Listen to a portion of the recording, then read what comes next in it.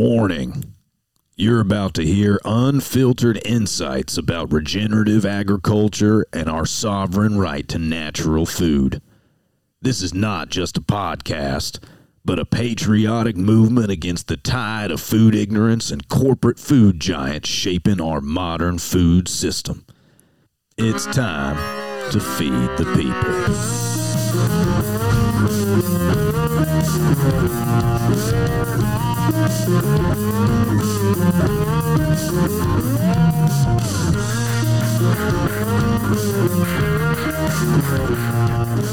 Oh, it's so good. It's just so good. So good. It's we so have good. so much. The name is awesome too. Skunk Holler. Skunk Holler. Intro to the Feed the People podcast. And we got a special one today. Not only are we joined by a special guest, we got Brooke Ince back in the house. Let's go. You hit me with some theme music. What you want? What you want? I can do, wait a second. I think I like, this is like the alarm that will play when Brooke shows up. Let's see here. You ready? It's the Brooke alarm. She made it. She made it? She's here. No, just and we Welcome also back, Brooke. Welcome, Brooke. Thank you. How was Thailand? An Hot. experience. Hot. Oh yeah, it was Rainy. great. It was the rainstorms were cool. Yeah. I would just open the curtains in my. I stayed in a suite hotel, like little kitchenette, things like that. Had a washer. Then I would open the blinds, and it was like electric storms. I guess is what they call it. It was wild. Dang. I was just like, just a million videos on my phone that I'll probably never watch again. Yeah. I gotta video it. And then I'd turn my video off, and then a epic like lightning bolt would go, and I'm like, shit, I gotta start over. I gotta try again. There's gonna be another good one. And I have my camera at my phone, and I'm like waiting. I finally just set it in the windowsill. That's awesome. Well, I posted a few of them. how else are you supposed to I have prove? like 30. How are you supposed to prove that it existed, that you exist, if you don't get a good video of it? Yeah. It's true. It's true. Awesome. People are going to be like, what, tell me about Thailand. You have any videos or photos? I'm like, well, I've got a few of the lightning storms. And Everything next, is on Instagram. Go It was watch it. good. It was during the rainy season, and think like 90 degrees Fahrenheit. Feels like 100 and something, and like 70% or more humidity. I mean, I was wet. Just Damn. sweating the whole time. Yep. Oh man, How'd your hair do, Brooke? Easy. terribly. Oh, terribly. So, Awful. Brooks, is this episode 6 including the pilot? it is not including the pilot. The pilot counts as 0-0. Oh, ground zero. This is good. That was So- ground zero. That's where it all started. So if you guys are just joining us and didn't listen to the pilot, we are excited to have Brooke back. She is my co-host, and she was in Thailand filming a movie, which is awesome, and especially see the advancement of your roles and so forth. And I know you've got some, what's the word, imposter syndrome about how badass you are. But I saw the clip you sent me, and I'm like, listen, that is only happening in your head because that was cool as shit. So, Yeah, we're looking forward to seeing Brooke throw some flying arm bars on screen here in 2024. And we also have a guest. Let's welcome Yes. Jimmy Clow to the show. What's up, guys? Thank you for having me. yeah, let me introduce Jim. So we're glad to have Jim on the podcast with us today. So let me give you guys some context of who Jim is. So a few years ago, 2020, I bought 40 acres of ground in a place called the Escalante Desert in Utah for the purpose of regenerating that ground to show that this 3,000 square mile or acre, not mile, that would be too big. Kilometers? kilometers, something like that. It's a big ass desert. Anyway, it is a desert, but it should not be. With the right context, It can be a functioning ecological grassland, but it's lacking the appropriate management. And so I bought 40 acres there for the purpose of holistic management or regenerative agriculture to show what is possible. And so I put it out on Facebook looking for people in the area that would be interested, that had land, that would like to participate in this initiative. And Jim reached out on Facebook and said he was out there as well. Now, take into consideration the vastness of the area we're talking about, and it turns out his parcel is touching mine. Well, how we met was by chance, man. We were driving. And keep in mind, to the listeners, this is in the middle of nowhere, and me and AJ just happened to be driving by each other. It is the middle of nowhere. Yeah. We happened to drive by each other with our trucks, and we're like, "Hey, what's up? You're a guy from Facebook." Yeah, dude. That's how we met, man. Yeah, that's exactly right. And Brooke, her family has a ranch like 30 minutes south, like not far. And so just kind of how this is all coming together is really neat. And so that's how Jim and I met and what we're up to. And so since then, Jim has gone forward and created a nonprofit called the Escalante Land Trust, right? So, correct. Yeah. And we're go essentially ahead, constructing a hub and a demonstration site for regenerative agriculture. It's also going to be for off-grid solutions like rainwater harvesting, solar panels, all that fun stuff. So there's a lot to talk about and all that. Yeah, for sure. And in addition to that, you've been working on some drone piloting technology that you're looking into for land surveying. Tell us a little bit about that. Yeah. So besides the on-ground ecological monitoring, you can use aerial monitoring as well. And I run a company, Regen Drones, which we do aerial surveys, pretty much any type of aerial data solutions. So mapping for agriculture, mapping for construction, pretty much any industry so far. So that's a loaded subject too as well. But I'm pretty much using our drone tech to keep track of our progress out there in the Escalante desert. So let me ask you a little bit more about that, because Brooke and I were talking the other day. They're wanting to get some mapping done on your ranch, right, Brooke? Yeah. Mm-hmm. What are you guys talking about? And because I'm curious if what Jim is doing is something that is in line with that. Yeah, being able to just have that bird's eye view for lining up some new areas for fence lines and for separation, where would be a good place to put in some more ponds. Looking at all the elevation to take into account our water that we get, the water that we don't get, and the best way to like maybe put a pond here because you will get more runoff there, type things like that. And then obviously, I have, if it were possible to do, heat mapping and also look for great places for digging a new well, or and I don't even know if that's something that it goes totally that deep to be able to help, but man, would that would help a lot of people, just that. No, I agree. So with the mapping, you definitely could tell the elevation. You can see where drainage spots are. There's a vegetation filter. You can see where there's vegetation growing versus where there's not. So there's a lot we can get into with that. But that's pretty much what I'm doing right now, especially for agriculture. I'm trying to get in more of the solar side. The problem with these drones cost more than our vehicles, so it's very high cost to get into. Some of the drones are like $30,000 drones. So it's, wow, yeah. But the mapping software is great. I use Drone Deploy, but like I said, for our project, AJ, out in Escalante, it's going to be a good way to track our progress. And then we can also turn that we could show that to the government as well. So that's like awesome. We talked to a lot of people out there, and our issues with the government out there, with DNR and BLM and all that. But I think having more data to show them is definitely going to be beneficial for us, beneficial mutually. So way harder for them to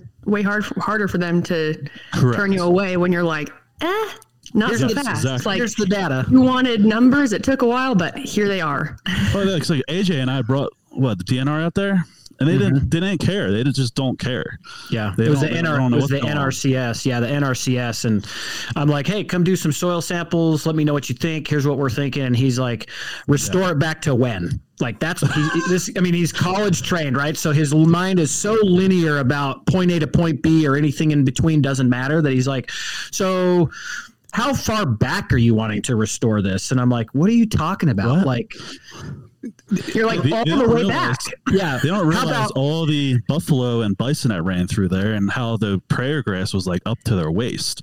Like it's totally changed since humans arrived. So, and people don't realize that. That's what we're trying to bring back. So. Yeah. Yeah. Well, one of the major conversations I want to get into here is the water, because in the West, water is one of the biggest conversations happening, and to the point where it's possible we see water wars sometime in the next, decade. Now, with that said, we had a great moisture of, year last year. We got a ton of snowpack. The reservoirs I just saw an article yesterday that in Utah, the reservoirs are like 20% above the normal capacity this time of year. And I'm looking out the window right now up here in Salt Lake, and there's snow. It's snowing right now. So there's already snow on the mountains, where in previous years, November, December, and there's barely a skiff on the mountains. So that's a good thing. But what we're talking about is building long-term resilience in an area that typically is a desert. So you've been going through the process of homesteading the property so that you can manage it, right? And part of that, you've got to have power and water. This is a whole issue, man. I'm glad we're talking about this, because keep in mind, for the listeners, I'm born and raised out of Philadelphia. So I'm from the East Coast, where I never had to worry about that whatsoever. When I bought property out here, it was for investment, and I never knew about water rights. I didn't look into it. I swear to God, I'm like, how are you selling me land? Yeah, I was like, how are you selling me land and I can't do anything on it without a water right?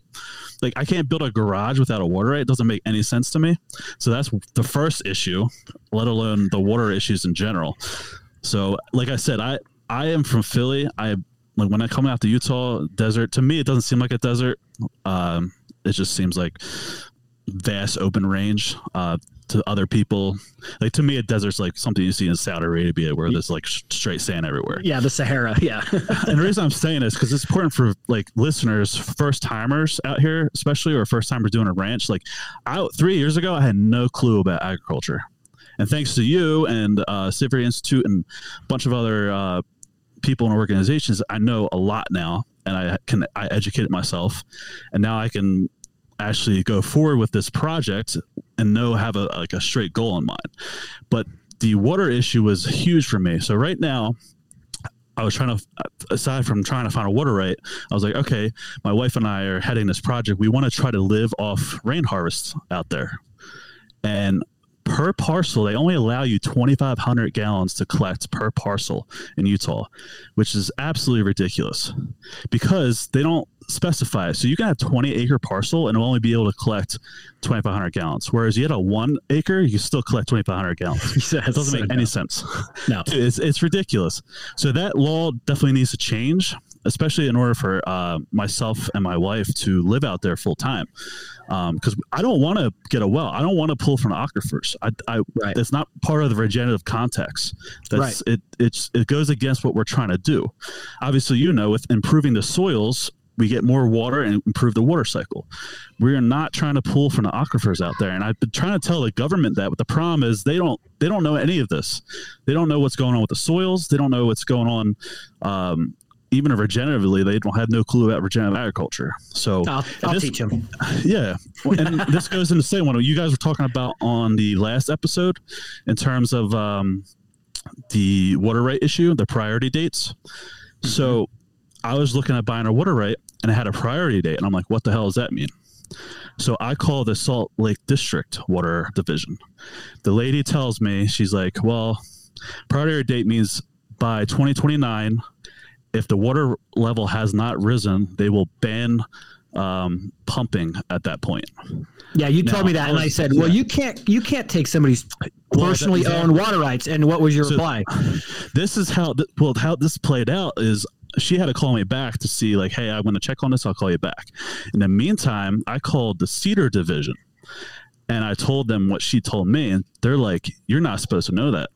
And I'm like, what do you mean? And she's like, well, we're not telling people that yet because it's in the future and whatnot. And I'm like, well, how can you take a water right away? They're like, well, we're not taking the water rights away. We're just banning the pumping. I'm like, how do you manage that? Especially like, hey, you can keep your right. You just can't bring it above ground.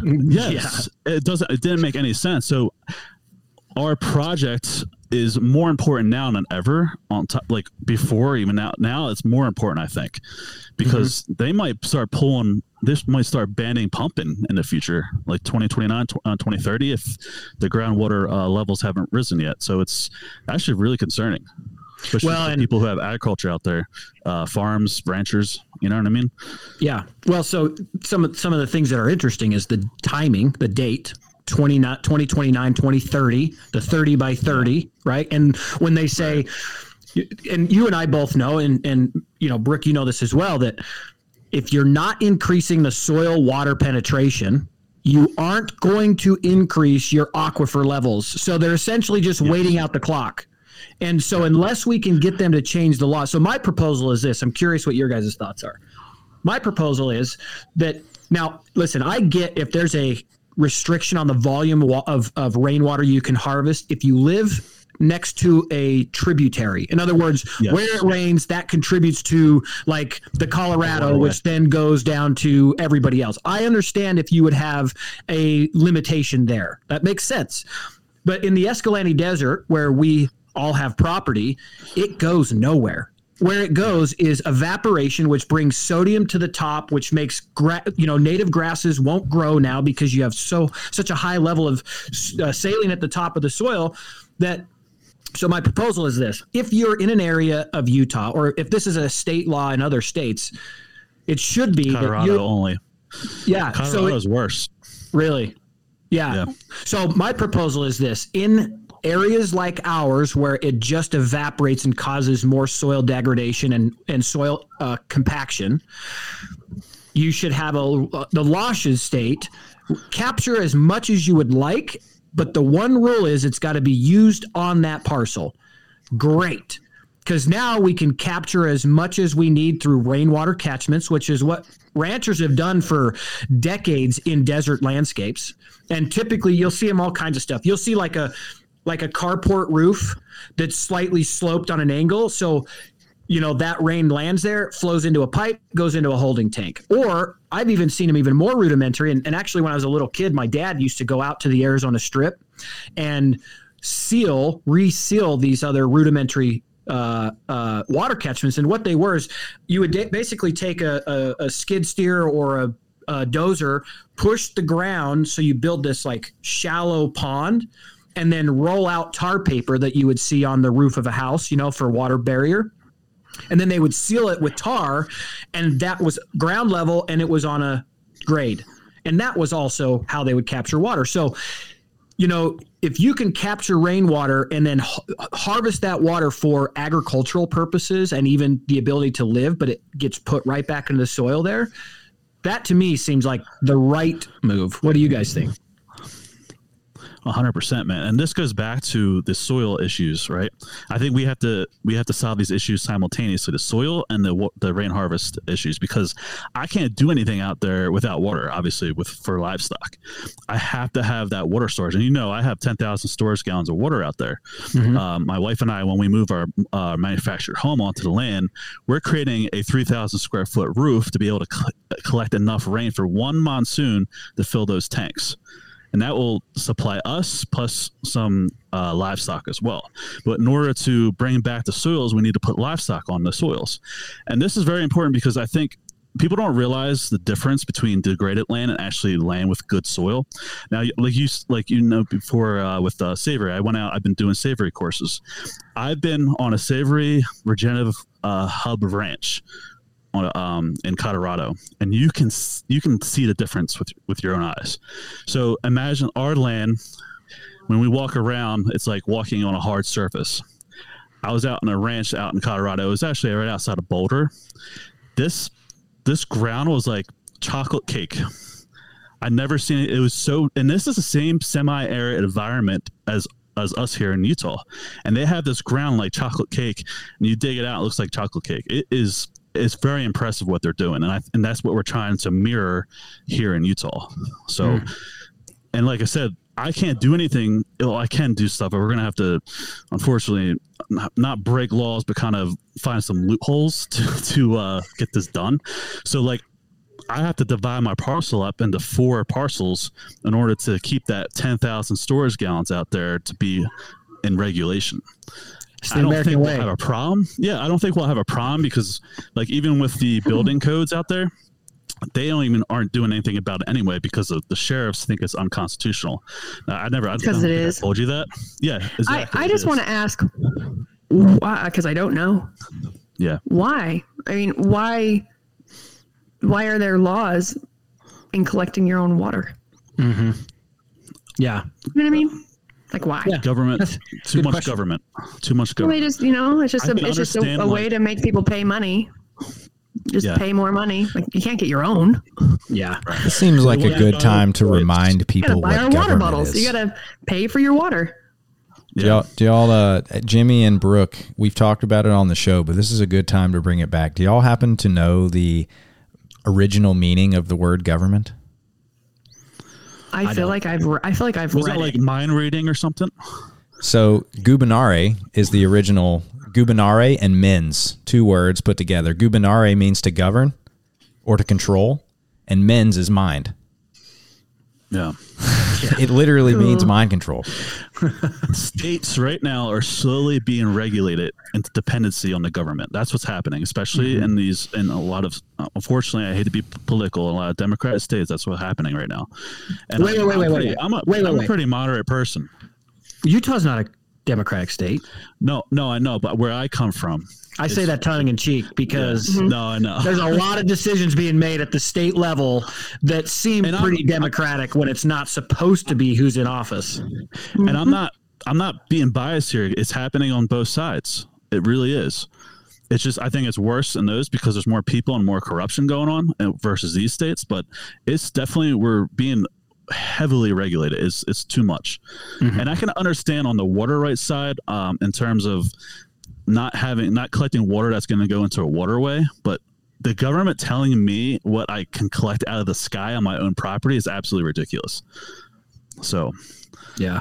that's that. I'm heated about this issue because it's held me up so much. Like me and my wife have been so livid about it. Like the whole thing's just been ridiculous. So yeah, because you're actively no, dude. This is what we wanted to talk about. People need to hear what's going on because you're not the only one dealing with it. Yeah, I should not be sold land where I can't do anything with it except for just run like livestock on it, where that's even regulated. You know what I mean? Yeah. Like this is ridiculous. Why are you selling me a parcel of land where I can't build on it? Plus, I can only put a certain amount of livestock on it. And our land, you know this, bro. Our land borders BLM and state trust land. There's hundreds of acres out there that we can easily lease, but they're going to be very strict on the how many livestock we can put on it. Right. So that's why we're building this hub and this demonstration site so we can show them, hey, this is what we're doing. This is working. We should do this for all the public land as well. So. Yeah. Well, we can roast marshmallows, pee on a bush, and shoot guns. We can't do that out there. Yeah. Oh my gosh, Brooke. Have you guys had conversations on your ranch in the same area about water? What's that like for you guys? Because you're running cattle out there. You already have an active ranch. What's the water issues you guys are dealing with? You probably have well and water rights and so forth. But yeah, we have a couple, but my dad's been looking for more rights. He's constantly looking. He has someone who's constantly looking for water rights for him. Yeah, because of us wanting to be able to bring more water to more parts of our property, so we can have some more rotation, so we can move our cows more throughout the, so they can do their job for the soil and for everything else we're trying to do. But cows, like you have to have, if you don't have water in more places, they just kind of hang out around the water. They stay fairly close to there. So that's like part of the mapping is just figuring out where do we want to go next? Like with what we have, okay, is there a better way to divvy up what we already have? Or where can we add in some more areas? Where can we bring a pond? Where can we bring more water? But water rights are very, very difficult, and you can only have, so much for so many acres. And do you do it's hard to be able out there? We do not. No. Okay. But it's not that we wouldn't. A lot of the more regenerative stuff, it's driven by me. Right. So my dad's very, very willing to. What's the acreage amount out there that you have? 1,100 acres. 1,100. Okay. Yep. See, but we don't. we don't run cows on all that. We've got like probably closer to maybe in total from front to back of where the house is at, about 700 acres. Okay. That's all, where cows hang out. But Is this also my dad's a better person to know. That's an enterprise. Yep. Okay. Yep. You're not too far from us then.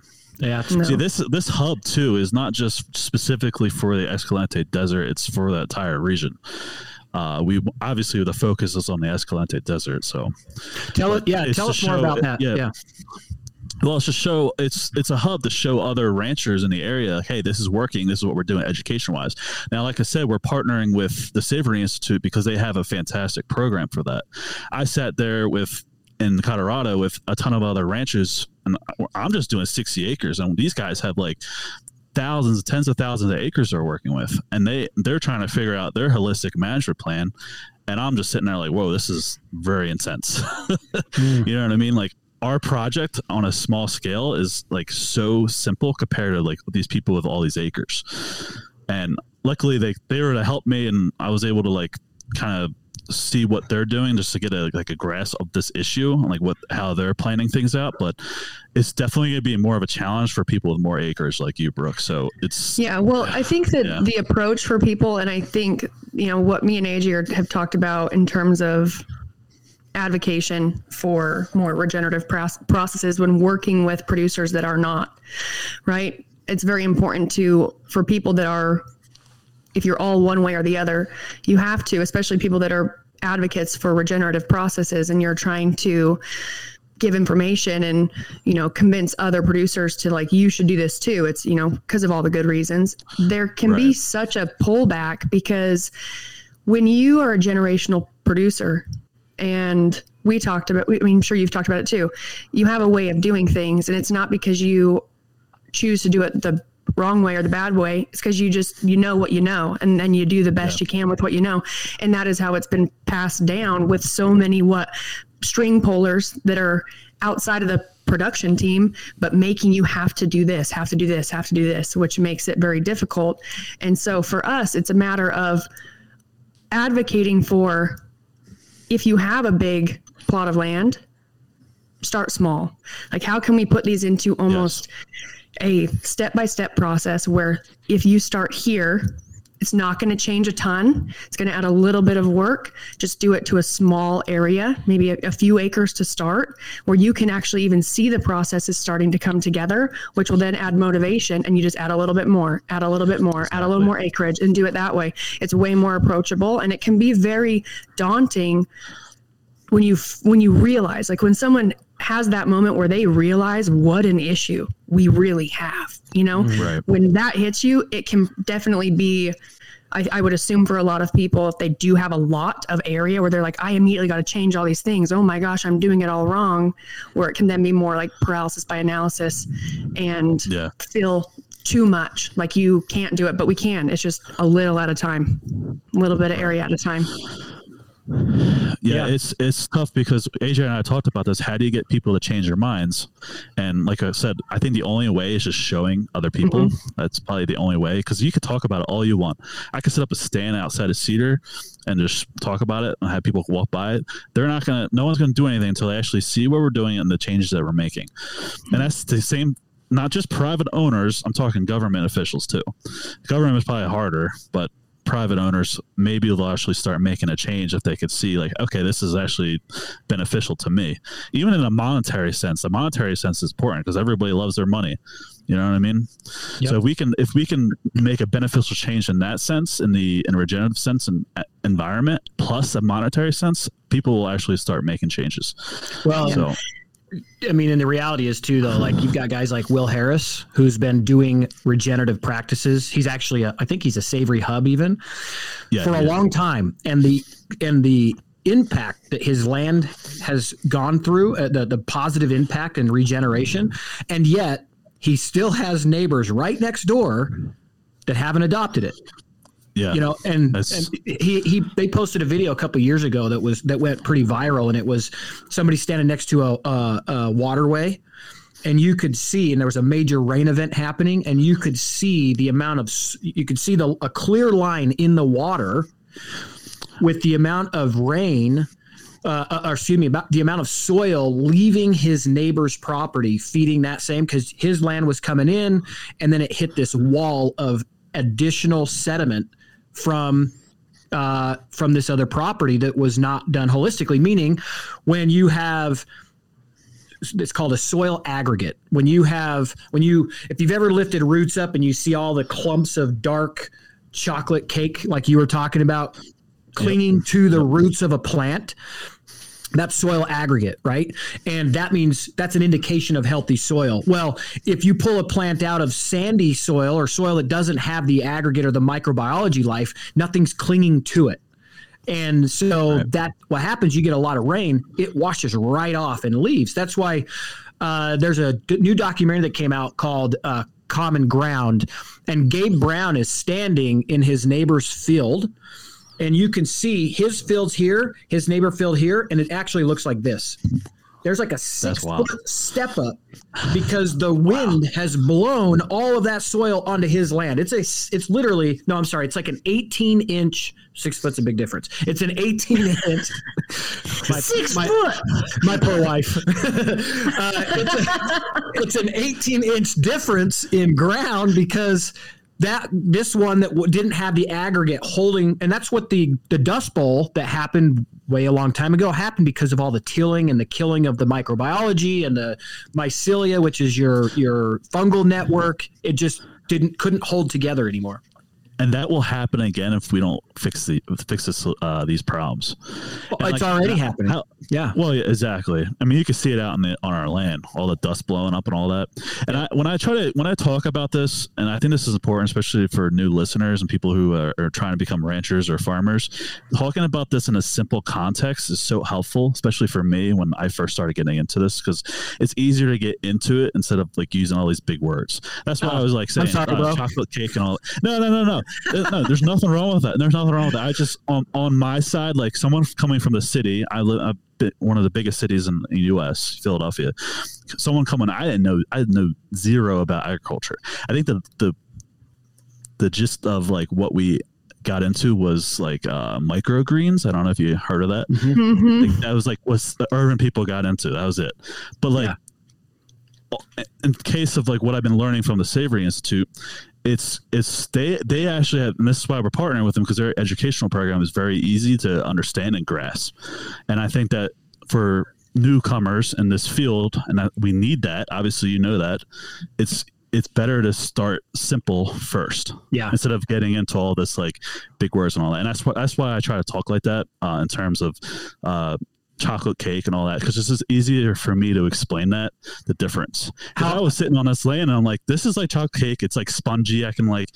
I'm like bouncing on it. Like, it was pretty incredible. Like I never seen anything like it. I'm like, this works, and I don't understand why this is not being implemented by the government at all. I don't understand, like, this is working. Why isn't this, like, why aren't we doing this like all over the place? You know? That's hilarious that you think that the government wants to put in stuff that works, dude.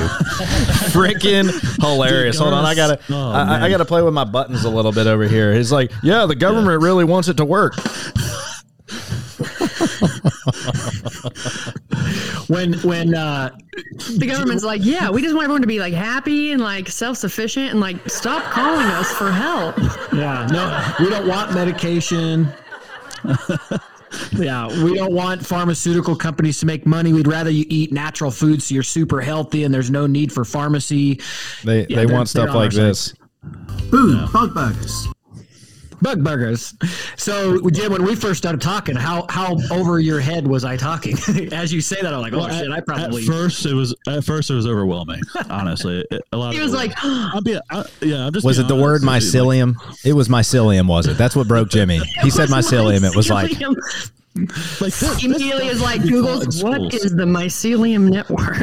No, I know I did a good job with that one. I'm like, like psilocybin. And Jim was like, oh yeah, okay. Oh man, y'all are gonna love Bop or Flop today. Oh boy, oh boy. Awesome. Let me back up real quick and let some people I have one question for Jim. Oh yeah, go for it. Jimmy, so being from Philadelphia, living urban, getting into like microgreens, what was it that was like, I gotta open myself up a hub. I'm gonna go all in. What? I didn't know. I wasn't planning any of this. Now, like I said, when I was living in Philly, I was trying to leave anyway, but I was traveling.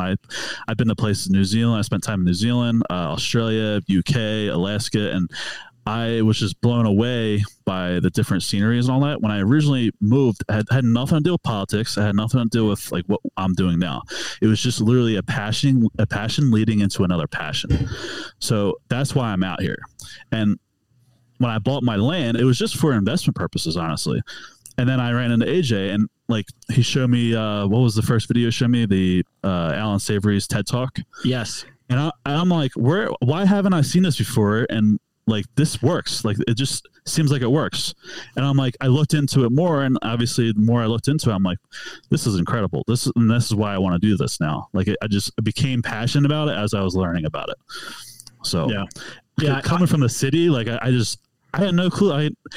We were talking about this in the previous podcast. People in the city have like they'll go all their lives without knowing where their food came from. Like, the cultural bubble there is so intense. Like, I look out into my friends' Instagram pages and all that from the city. All it is sports. No one cares about anything else. All it is sports. And like, don't get me wrong, it's fine if people want to enjoy their sports, but like, there's so many other issues that need to be talked about. And in the cities, there's so many more people that could have create that voice to actually make changes, but it's just not happening.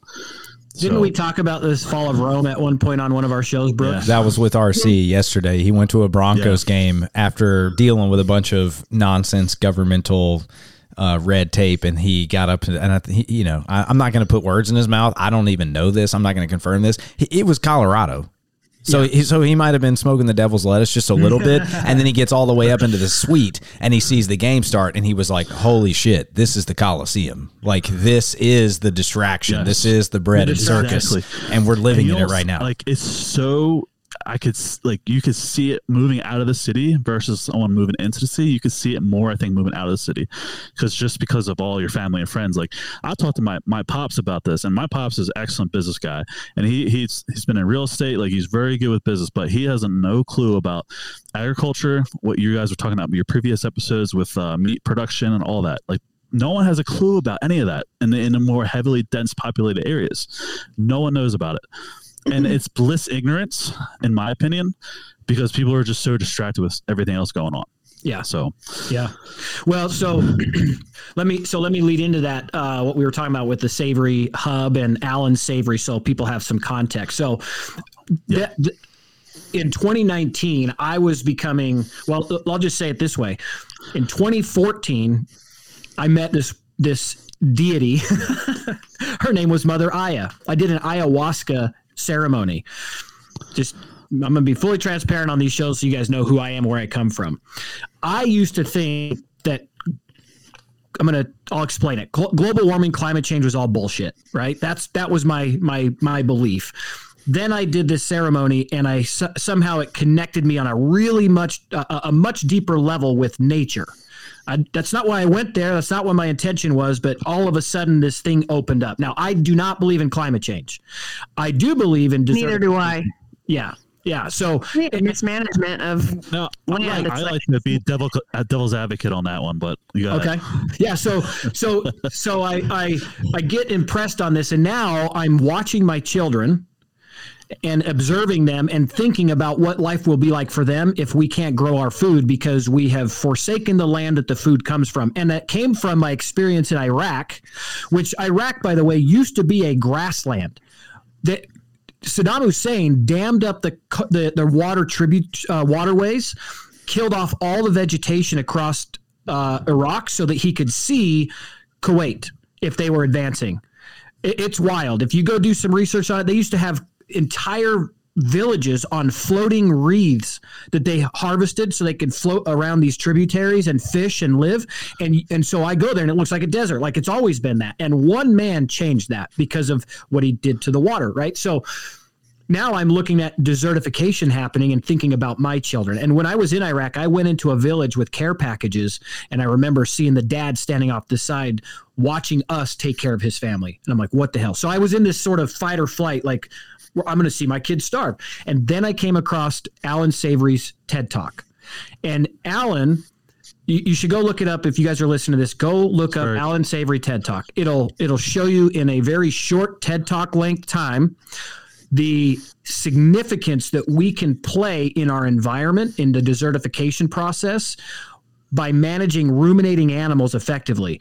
And it's kind of interesting that the tie-in with what's going on, because next week, 28, they're going to try to the UN is going to try to ram down America's throat reduction in meat consumption, when actually we must increase meat consumption so that we increase the number of livestock on our land.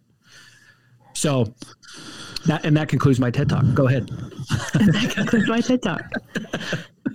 So what they're calling for is a reduction in meat consumption. What you're calling for is an increase in meat production here in the United States. That's a pretty strong delineation, just for clarity. With that, they are right on the cattle lots. They are right in terms of this harmony environment. Yeah. So they're in that context. If you're saying that would, if you're reducing meat overall in the U.S., that means the cattle lots will be reduced, right? Yeah. So couldn't that be what they're trying to like get at there, instead of like overall generalization of, hey, we should just get rid of all meat? Yeah, but it's the same thing as you can't harvest more than 2,500 gallons of rainwater, because all. So here's my thing on the feedlots. Feedlots are necessary because we have a food system designed around that. Now, what you said is true. Where the feedlots are is devastating to the ground, but I believe if where they're raised as cow-calf is done holistically, that would offset the damage on the confinement area to where it would be null and void. Just like if we increased regenerative agriculture and the drawdown of carbon through increased forage, that would cover all transportation emissions anyway, because it would be drawing down the carbon. Yeah. Yeah. I was quickly trying to find this video, and I will find it for next time. But I watched a woman, she was talking about, and through data, calculated all the trees based off of like forests and parks and everything all over the world.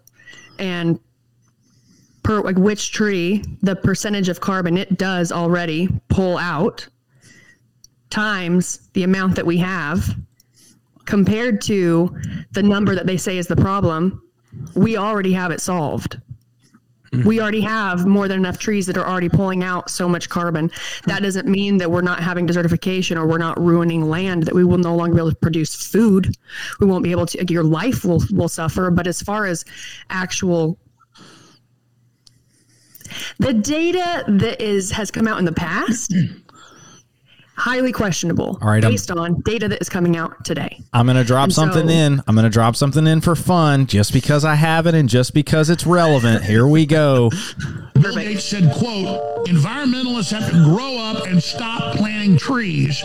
Trees actually contribute to carbon. And he set up $1 billion facility to destroy trees and bury the carbon that's operating right now in America. I know that sounds crazy. It's true. So Mr. I'm going to call him Gil Bates so I don't get flagged. Mr. Gil Bates is actually like, you know what? It's actually not, trees don't help. So let's just destroy them, and let's build massive facilities, massive acreage facilities to pull carbon out of the air. And well, I'm not even going to get into the whole like carbon versus carbon dioxide thing and where that whole fits into the conversation here. But there are people that think that the best way to go about it is to actually get rid of trees. The solution is right below our feet. You can't fix stupid. The solution is you right can't under fix our stupid. feet. No doubt about it, Jimmy. That's crazy. Yeah. It's the soil. I mean, I feel like Kiss the Ground really, and the creators of Kiss the Ground, have they launched their other documentary yet? It is in select theaters throughout the country. But I mean, they made a very strong case that, like Jimmy said, the solution is literally beneath our feet. Yes. Yep. That's right. It's a human management problem. We have a human management problem. That's all it is. Yeah. I mean, here's the thing. I try to play devil's advocate because I think the climate does change. I mean, you can go to any glacier in the world and see the glacier levels go back and forth between time periods. So because it's normal. Change. Correct. It's normal for it to change, right. and that's. I think that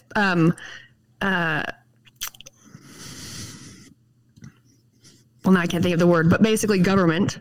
It's just they can use it, they can capitalize on it, make it seem way worse than it is to control. That doesn't mean that we don't need to take care of our land. It doesn't mean that we don't need to take care of and care for soil health and these things, because if we don't have it, well, then you can't survive. You know, like if to be self-sufficient. What they want is like, we can make everything in a factory. We're going to make sure there's nothing out there that could ever, you could have it for free. You know, rainwater, your food in your garden. They want you to register your gardens. It's like, they don't want you to have anything that you did on your own. They want people that are dumb. And I read this thing to my dad last night. Oh my gosh. And it said, I'm going to mess it up, but it was talking about, it said, you think that, talking to like my generation, younger generations, that people were stupid, like more dumb 50 years ago. It's like in the past thinking that they're dumb, like that now we're way smarter. We have more information. And it said, but 50 years ago, on their owner's manual for their car, it told you how to change valves. It says, today, it tells you not to drink the contents of the battery. And we were sitting, I was like, oh my gosh, Dad. And I read it to him and he was like, it's true. And I'm like, I know. Yeah, well, there's a lot more information. There's a lot more information, but there's way less context. And that context is passed on through wisdom. It's all headline reading. That's all it is. To like tie in, I think we're the feed the people, and Jim will agree, is that it's not the cows, it's the industrial practices. And to take a conversation that AJ and I had a bit offline talking about, so industry is primarily run by engineers. And engineers have straight line thinking, linear thinking, how to get from point A to point B. And it's a really, it's actually not easy to solve cyclical problems with linear thinking. And so you have a lot of engineers that are trying to solve cyclical problems with linear thinking. And they're like, we'll take the water from the ranchers, we'll give it to the home builders. Or we'll create a massive factory that takes up 50 acres, 100 acres, and we'll turn that into an energy battery that pulls carbon out of air and pumps it into rocks. Yeah. You know what? We'll get rid of beef and we'll eat crickets. We can eat. We have a lot of insects. That will never happen. You know that will never happen because of cultures. Yeah. You got different types of cultures that just love a specific set of meat. You would have to change culture for that to happen. No, I'm going to scare you, because the reality is this: the rate at which we're losing processing facilities, the rate at which we're losing producers. It won't matter what your culture is. It won't matter what you want. And I know that that's like an extreme way to like. Possibility, right? Yeah. For a lot of people listening, that could be like, yeah, but that's not going to happen. Culture's only 2 generations. Basically, what we consider culture is like 2 generations. And for them, that is a drop in the bucket. If I learned anything from growing up in the Catholic Church, is that institutions that are that old see 2 generations as a drop in the bucket, and they will plan in centuries. Play the long game. They plan in centuries. Yeah. That's very scary. So that's terrifying. And that's where people listening, if you're listening and you are wondering like, man, how can I help? Yeah. Change where you buy your groceries. Like, that's it. You got to vote with your dollars. If you can't go out and start a nonprofit, you can't go out and start, getting your hands dirty. Well, you get them dirty in your wallet when you're buying from local producers. You help the people that are already doing what they can, help them do it by keeping them doing it. That's how we help. We help by investing in someone nearby. Get your groceries from them. Go to the farmer's market. Don't go to the grocery store. And invest in people like Jim. We got to be planners. We got to plan ahead. Yeah. But then you got people like the common folk be like, I can't afford it. Like, what do I do then? You know what I mean? I try to play devil's advocate. I tell the AJ all the time, because I come up from a place where people think totally differently, and I just try to play both sides just to get an idea where they're at as well and their mindset. And I'm like I said, I'm just trying to play both sides. That's all. I'm like, I agree with you guys on this issue, but I try to be fair. Well, that's why we make. How dare you reach across the aisle, Jim? How dare you? Well, as long as it's not to be fair, it's more so being just inquisical, right? So like, because more people should do that. Yeah. Right. And say, well, have you thought about this? And it's correct. The issue is most people don't ever we don't want to consider that. It's like no one has emotional intelligence anymore. I mean, everyone struggles with it at times, depending on what you're going through, but we have these feelings. Something upsets us, and that becomes your truth. Mm-hmm. And people die on that hill because you felt it, you heard it. This is what it is. That's what resonates with you, and you are emotional about it, and you're angry and you're upset. And it's like, well, you are entitled to feel whatever you're feeling. That is true.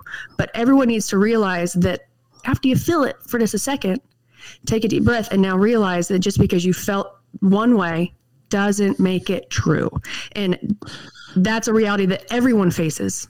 No one likes to be wrong, but you have to accept the fact that just because you feel a certain way strongly about something, it still doesn't make it true. Mm-hmm. It doesn't make it the truth. That's a human nature issue.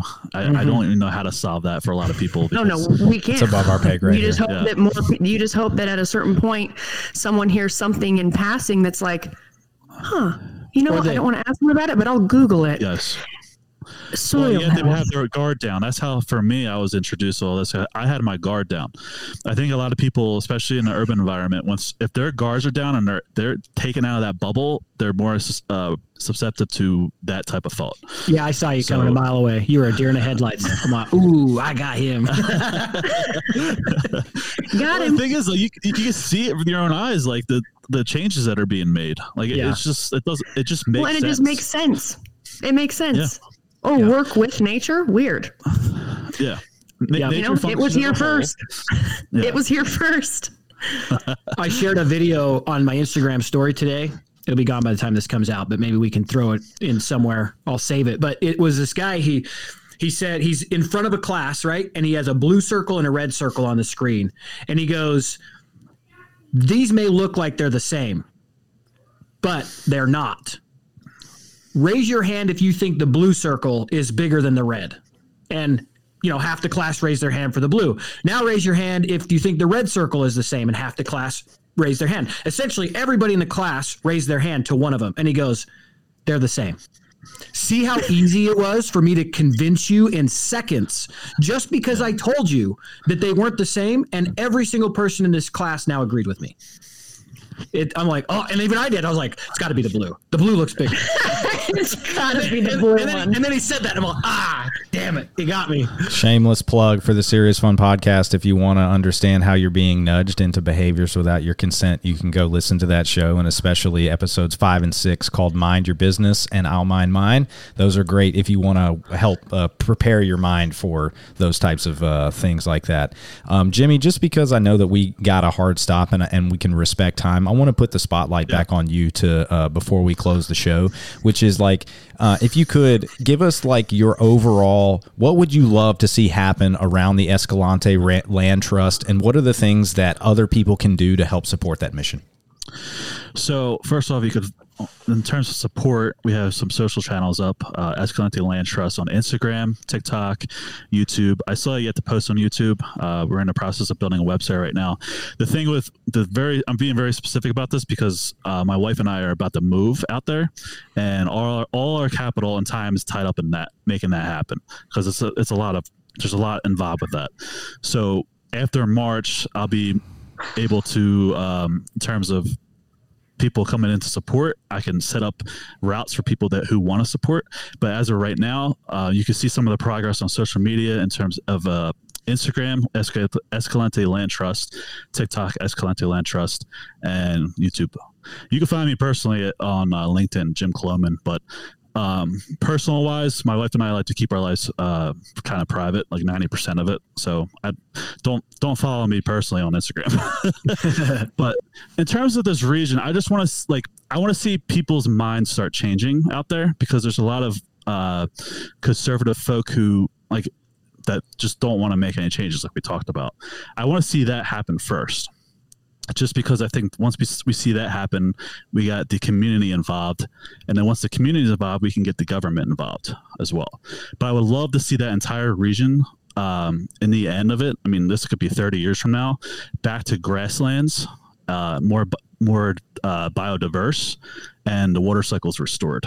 So, and we're talking thousands of acres out here. If anybody, to the listeners, this is very open land.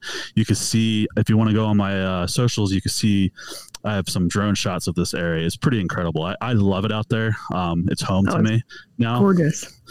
Yeah, it's absolutely incredible. Like, me and my wife, we cannot wait to move. We're moving in March, the end of March, and we'll be out there full time to start the process. So we're looking forward to it.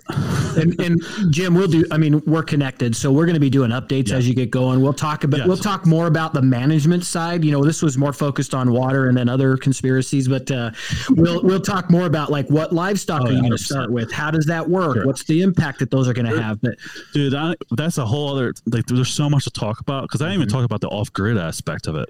Yeah. Rain harvesting and solar panels and gray water systems, all that. There's so much to talk about. Yeah. So, and we look forward to it. Mm-hmm. Yes. Before we get out of here, I appreciate you guys having me, by the way. No doubt about it. This has been, I've honestly, for the first half hour, just sat there. I was like, what? Just like, even just trying to catch some of the lingo. So hopefully this episode really like spurred some curiosity for the listeners out there that may not know about water rights and about the things that they could be doing personally to like advocate, especially if they're in the state of Utah, that they can advocate and of course, vote with their dollars like we talk about all the time, but also literally vote for people who are actually informed on these issues. Literally vote. Your vote still matters on that side of things, no matter what they want to try to convince you that your vote doesn't matter. It absolutely matters. And the more that we can support people like that. And speaking of support, I just wanted to say thank you to a couple of our producers. Go.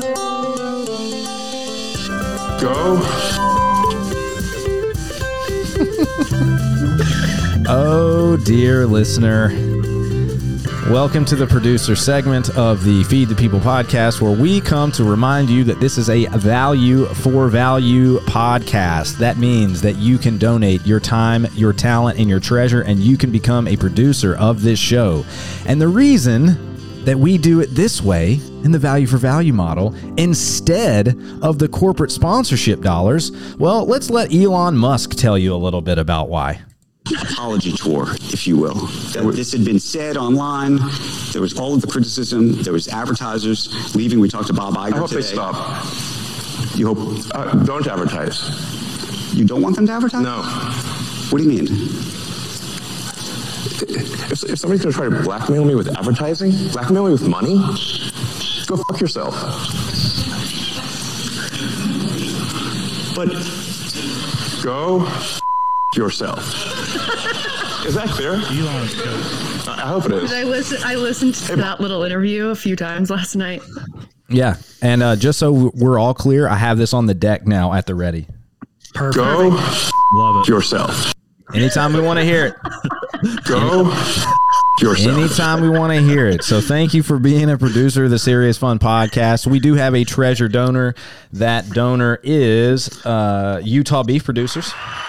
Shout out Utah Beef Producers for donating $250 to make this episode happen. This is episode 6. We have a special guest. His name is Jim Cloman, and we are excited that he is here. Appreciate you guys. Dude, we're thrilled to have you on. We can't wait to have you back on. Jim, would you like to play a game? Yes. You would? I love games. Oh, Jim. Like to play a game? Jim likes to play games. So this is a game, and it is known as Bop or Flop. So I play a little jingle, and then I play a song. These songs, we've been given permission to play these songs on air. Okay, so we're not just stealing rights and music rights. We've been given permission. These are people that have donated their talent, another one of the T's, to be a producer of the show. And so Jim and Brooks, I must ask you, is this a... Bop or flop?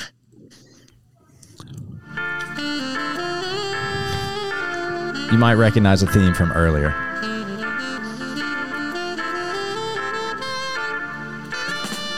Baby, when me rolling, anyway me buck up, then me smoking. Who feel like the weed, you must be joking. You not see a real high grade.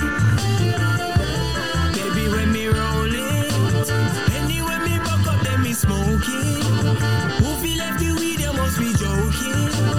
You not see a real high grade. And me swear me not laugh no more unless the marijuana come and it a knock on my dome. Cause How you feeling, Jim? Bop. Huh? Yeah. Oh, we got a bop on our hands. Shout out to my old neighbors. They're Jamaican. They play a lot of reggae back in Philly, so I had to say Bob. Well, if they are Jamaican, they likely know Mr. Bingy Music, one of the Three Whalers trio. Shout out Bingy Music.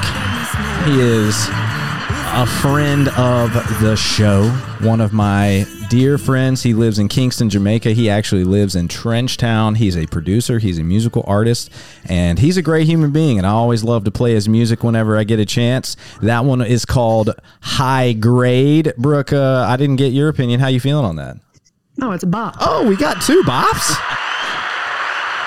Makes me want to Sit on a beach. sit on the beach. Yeah. With a drink in your hand and just And a joint. Come on. Come on, just call it what it is. We want to smoke some High Grade up in this mug. I wasn't sure how far I could go with that. Yeah, no. Oh, no. We already mentioned it. AJ cracked it when he said ayahuasca. Okay, so Just make sure.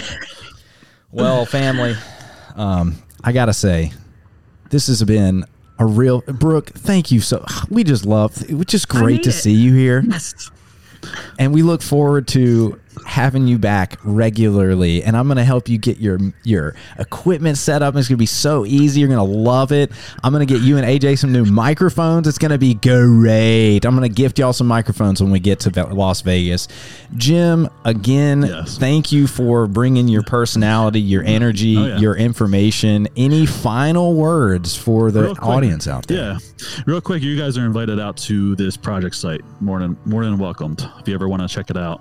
If we just hook up, I'll drive you out there and we'll take you a look at what's going on. So awesome. Pretty much all I got for you. Brooke, any final words? Yeah. Appreciate it, guys. Any final words from Brooke here? Hey, kids. Critical thinking is cool. I love it. Oh, Yes, that should yes, be a it regular is. sign off. That's so great. Yes, it is. It is very cool. AJ, how are you This feeling? just in. Critical thinking is back, and it's cool. Oh, man. My final words, as always, shake the hand that feeds you. Love it. And that is a wrap on episode 6 of the Feed the People podcast. Thank you for all the people that have donated their treasure, their talent, and their time. If you're listening to the show, you're donating your time. If you'd like to donate just a little extra time, go to wherever you listen to your favorite podcast, click that 5-star button, leave us a kind comment and review. And if you don't have some good things to say, send me a message in private. Don't put that stuff on my podcast page. Don't do AJ and Brooke like that. Trying to get out there, spread some good vibes, and make sure that we are fulfilling our mission to shake the hand that feeds and to make that a possibility for everybody else in the United States. So with that, thank you to our guests, our hosts. I'm your producer, Brooks Meadows, and that is a wrap on episode 6.